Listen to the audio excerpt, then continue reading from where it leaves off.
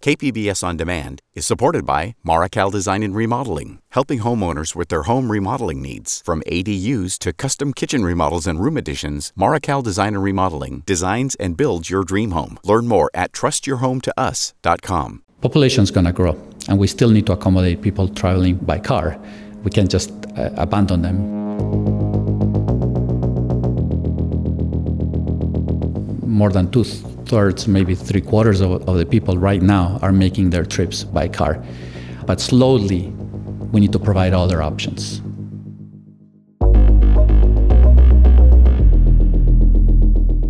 From KPBS in San Diego, this is Freeway Exit. I'm Andrew Bowen.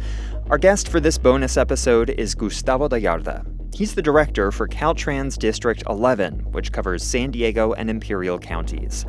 Caltrans, of course, is the California Department of Transportation. And those of you who have listened to all of Season 1 will know, for the past 50 years, this agency has been in a constant state of evolution. It built all of California's freeways, and in the process, it did a lot of damage to people and the environment. And when I talk to Caltrans officials nowadays, I get the sense that they know. And they want to do right by those communities and heal the wounds caused by our freeways. But Caltrans is also tasked with protecting the investments taxpayers made in our freeway network. And sometimes it's hard to do both things at the same time.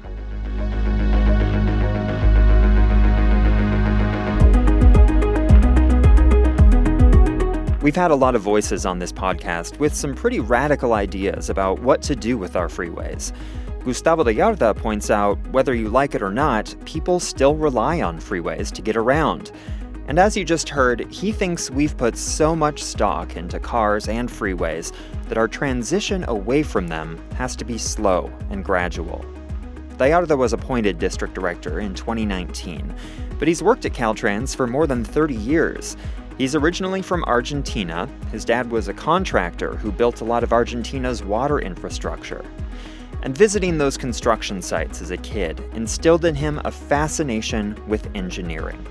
We're going to get right to it, so here is my interview with Caltrans District 11 Director Gustavo Dallarda.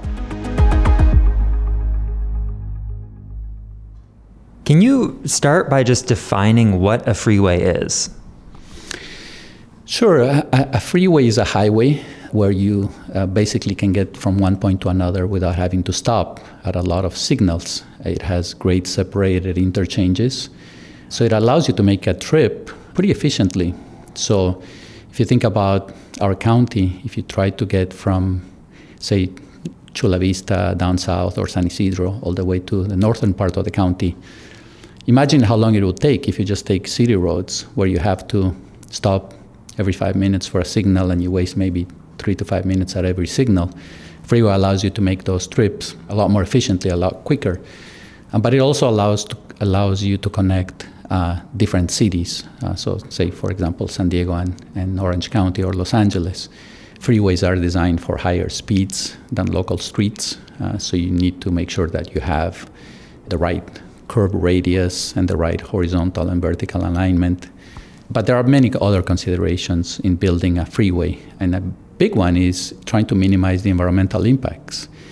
And we do that following state and federal law to make sure that when we design the freeway or modify a freeway, that we do the proper environmental analysis and consider all of the resources that may be impacted by that new freeway or that reconstruction, and make sure that we address that properly.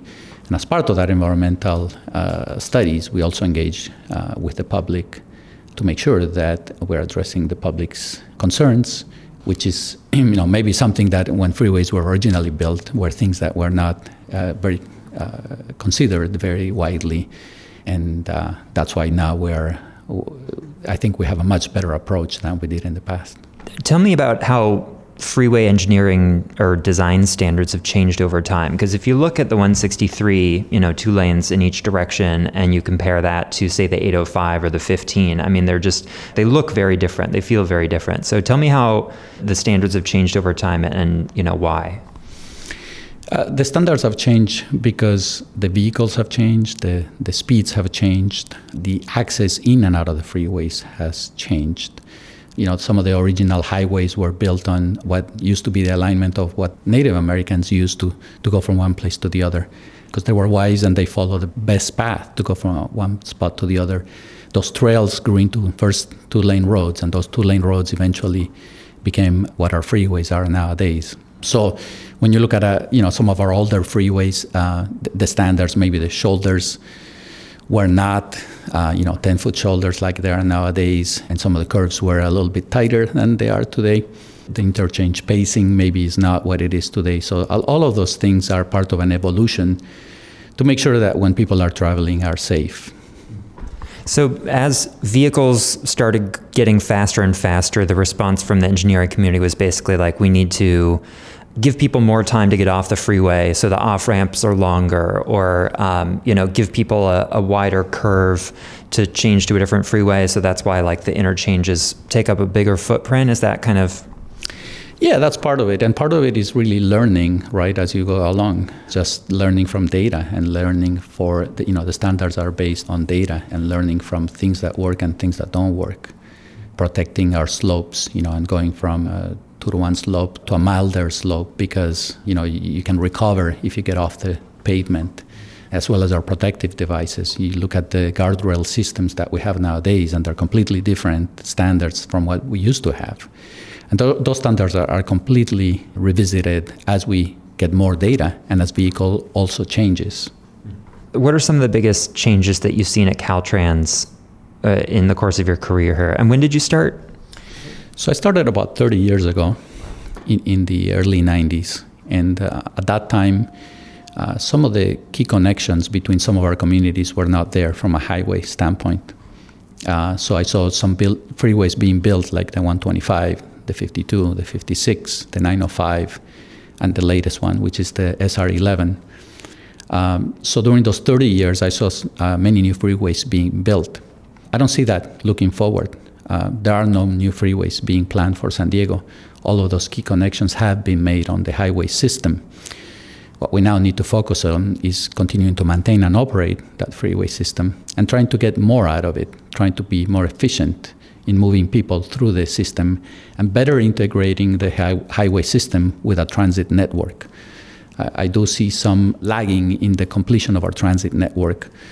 We definitely are making great progress, and the completion of the Blue Line all the way to UTC and UCSD is key. We need more projects like that, and we need more transit projects that get people faster and really a competitive alternative to driving alone.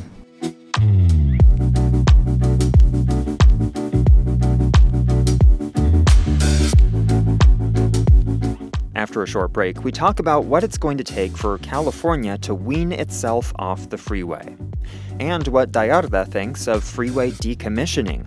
You don't want to miss this. Stay tuned.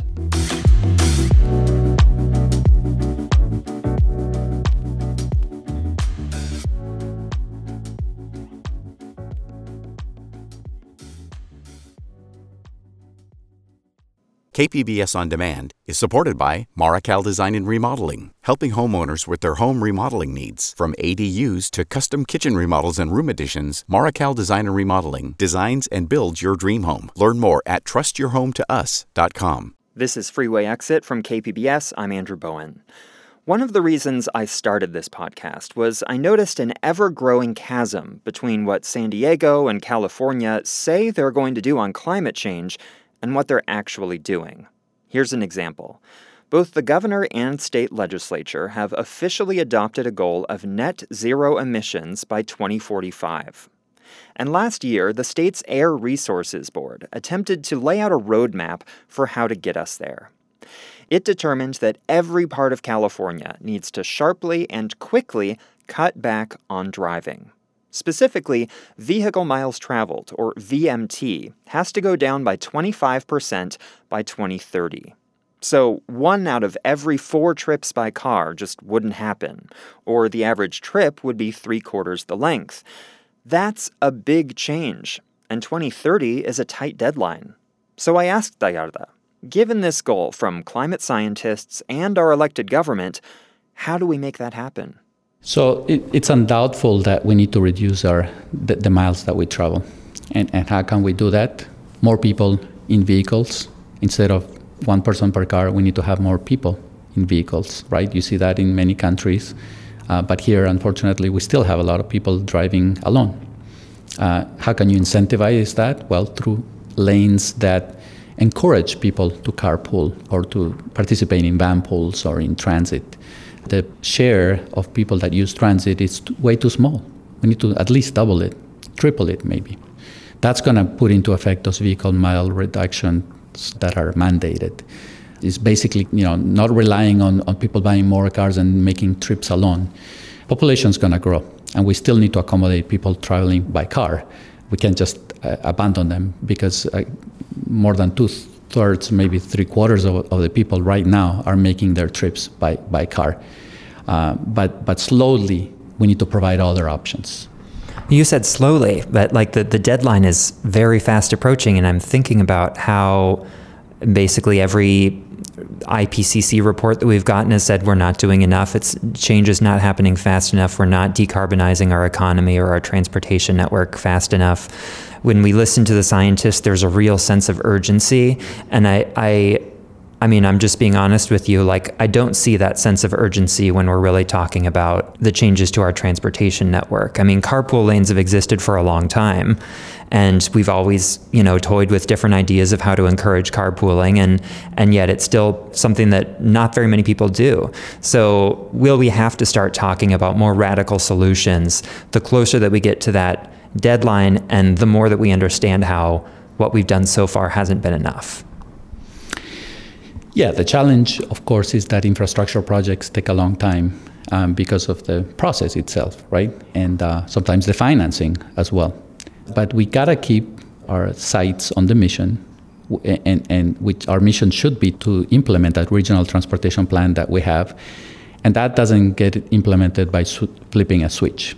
We need to be honest about that.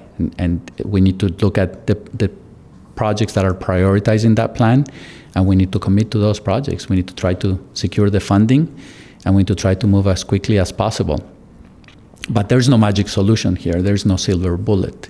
You have to basically look at what we've laid out as the future of transportation for San Diego and slowly implement it project by project at a time. So something that I don't know if how much you heard about the interview that I did with Hassan Ikrada, but one of the things that he told me that really stuck with me was, if we acknowledge that some of the freeways that we built were a mistake, is that a mistake that we can correct, or is it one that we'll have to live with for the rest of our lives? Do you have an answer for that? Have we done enough to really repair the harm that was caused? I don't think that we've done enough to correct some of the things that were created. And that's why now you see at the state and the federal level some programs to revert those harms. And in many parts of the country, we are looking at, are there freeways that are not needed? Or are there freeways or highways that can be repurposed?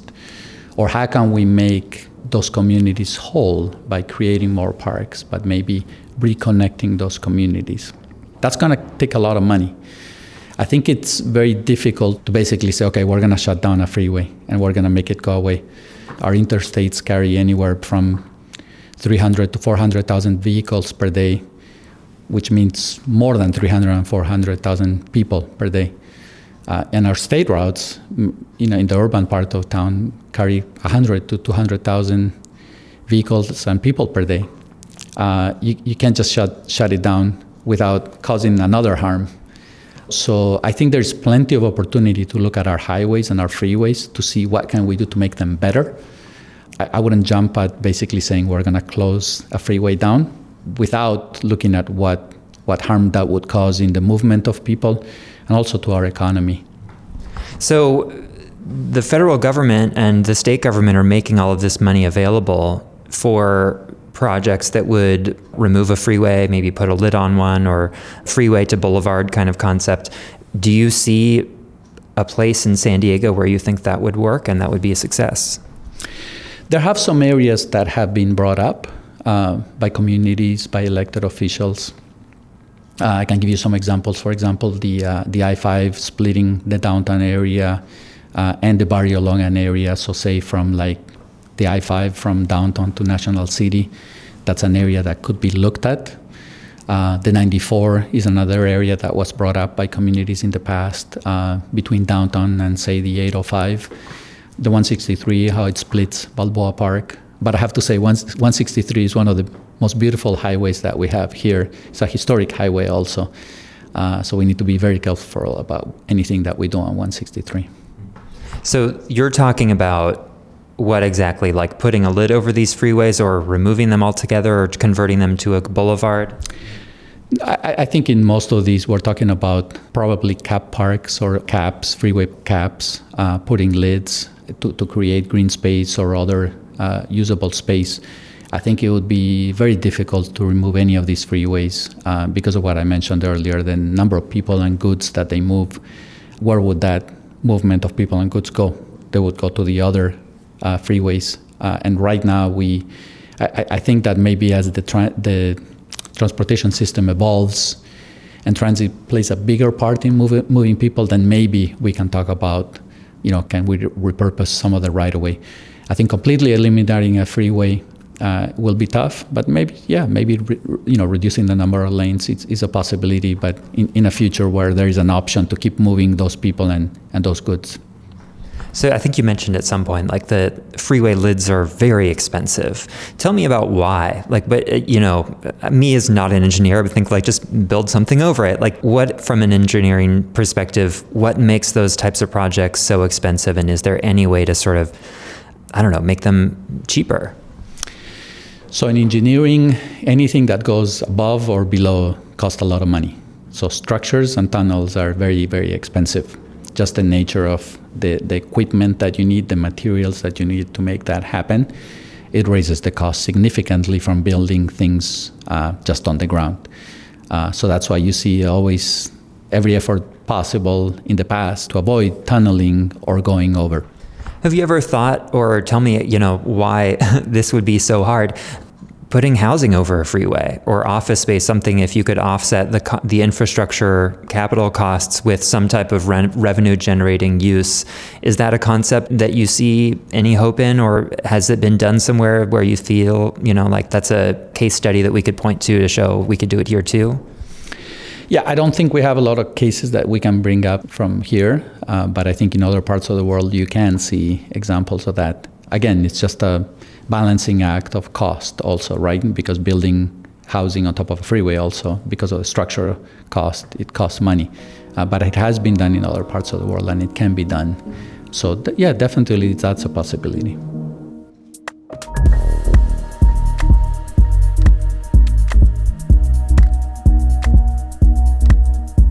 Still ahead, Dallarda shares how Caltrans has evolved in its understanding of induced demand, the principle that adding lanes to our freeways does not reduce congestion, but does increase driving.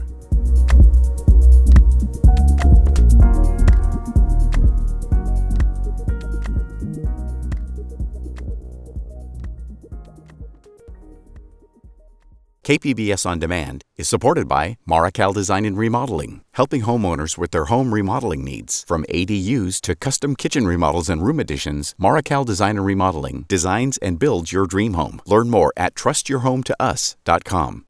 We're back with the rest of my interview with Gustavo Dallarda, director of Caltrans District 11. Induced demand, or induced travel, is a well-observed phenomenon in freeway projects. Add a lane to a freeway, and traffic might speed up for a couple of years, but those faster speeds create more demand for driving, and soon enough, congestion returns. Caltrans was rather late to accept this reality, so I asked Dallarda when did he first hear about induced demand, and how should we apply it to our plans for the future of our freeways? This is a concept that started resonating in the last maybe decade. When I started at Caltrans and we would look at transportation projects, would look at level of service analysis, right? Trying to maximize the level of service, making sure, and by level of service, I mean having freeways or intersections operate without congestion and delay.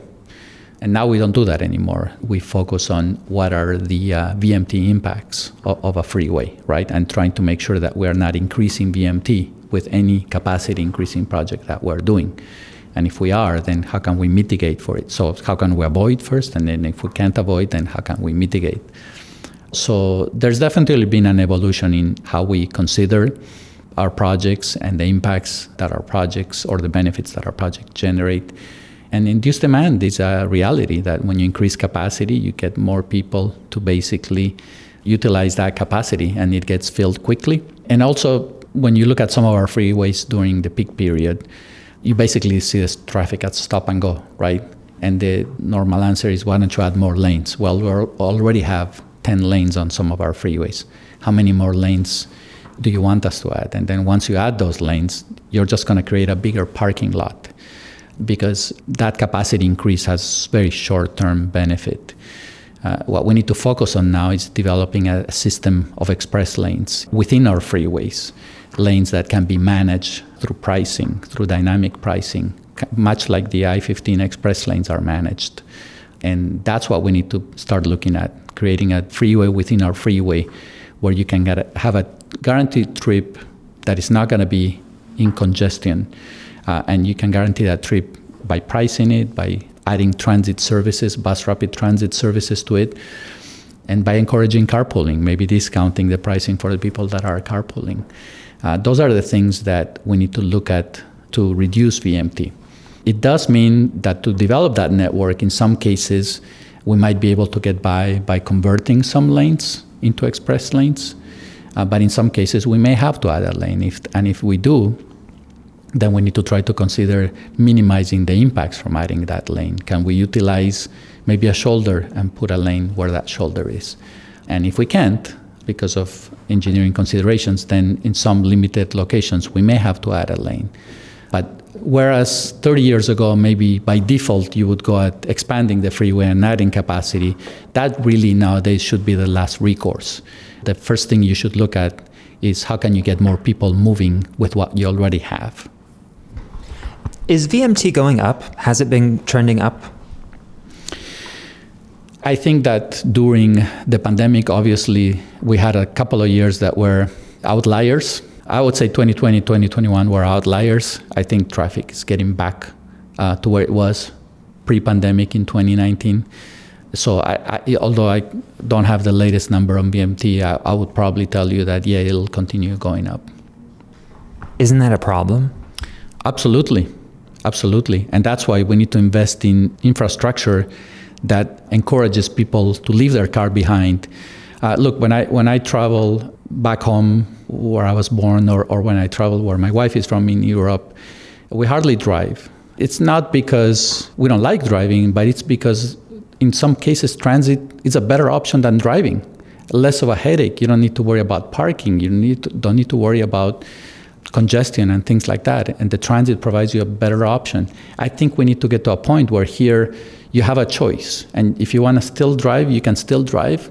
But if you want to take transit, it's not going to take you 2 or 3 times longer than driving. That is not a good sign for a developed country or a developed region. There's this saying that I heard, I think it was on Twitter a while ago, and I can't remember who said it, but it's really stuck in my mind. And it's sort of like a guiding principle that this person felt is useful when we're talking about planning a transportation network for the future, where we envision fewer cars. And the saying is, build for the number of cars you want, not the number of cars you have. Have you ever heard this before? And do you think that principle is a useful exercise to think about how many cars do we want, and let's just plan for that? I think that's a simplistic way of looking at this. I think what we need to plan for is that the fact that people need to move from one place to the other. And that's what we need to accommodate. And how can we keep moving people more efficiently and in ways that don't harm the environment? I don't think that we want to focus on the number of cars. Population is increasing, and people's needs to move are going to continue. The need to move goods is going to continue, and we need to continue accommodating that as society evolves. But how can we do that without causing more irreparable harm to the environment?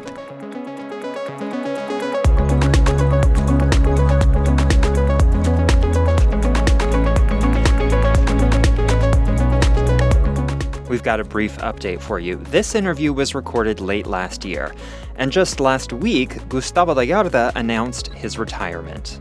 It's been a privilege and an honor to serve the people of California during the last 32 years. I want to thank you all for your continued support during these years, and then also for the continued support for all the civil servants out there that are working for our citizens and for the state. So thank you, everyone.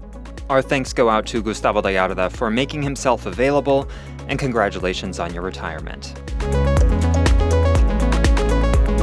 Freeway Exit is produced by me, Andrew Bowen, and is edited by Brooke Ruth. Thank you so much to everyone who has left us a rating or a review in their podcast app. These really do help us reach new audiences. And if you can believe it, it wasn't until last week that I actually started reading some of these reviews, and they're so nice that I thought I'd share one. User SDVSF writes on Apple Podcasts, "I am so grateful that Andrew Bowen and KPBS put together this series. It has history, it has informed perspective, and it has human interest. If we're even luckier, it'll shift the balance of the debate going forward." You know, it's every journalist's dream to have their reporting lead to real change. So I'm going to put out a special request to all of you listeners. Obviously, share this podcast with your friends and family, but share it with your elected officials too. Mayors, city council members, state legislators, they need to hear these stories, probably more than anyone. So why not send them a quick email and recommend the podcast? Thank you in advance, and thanks for listening.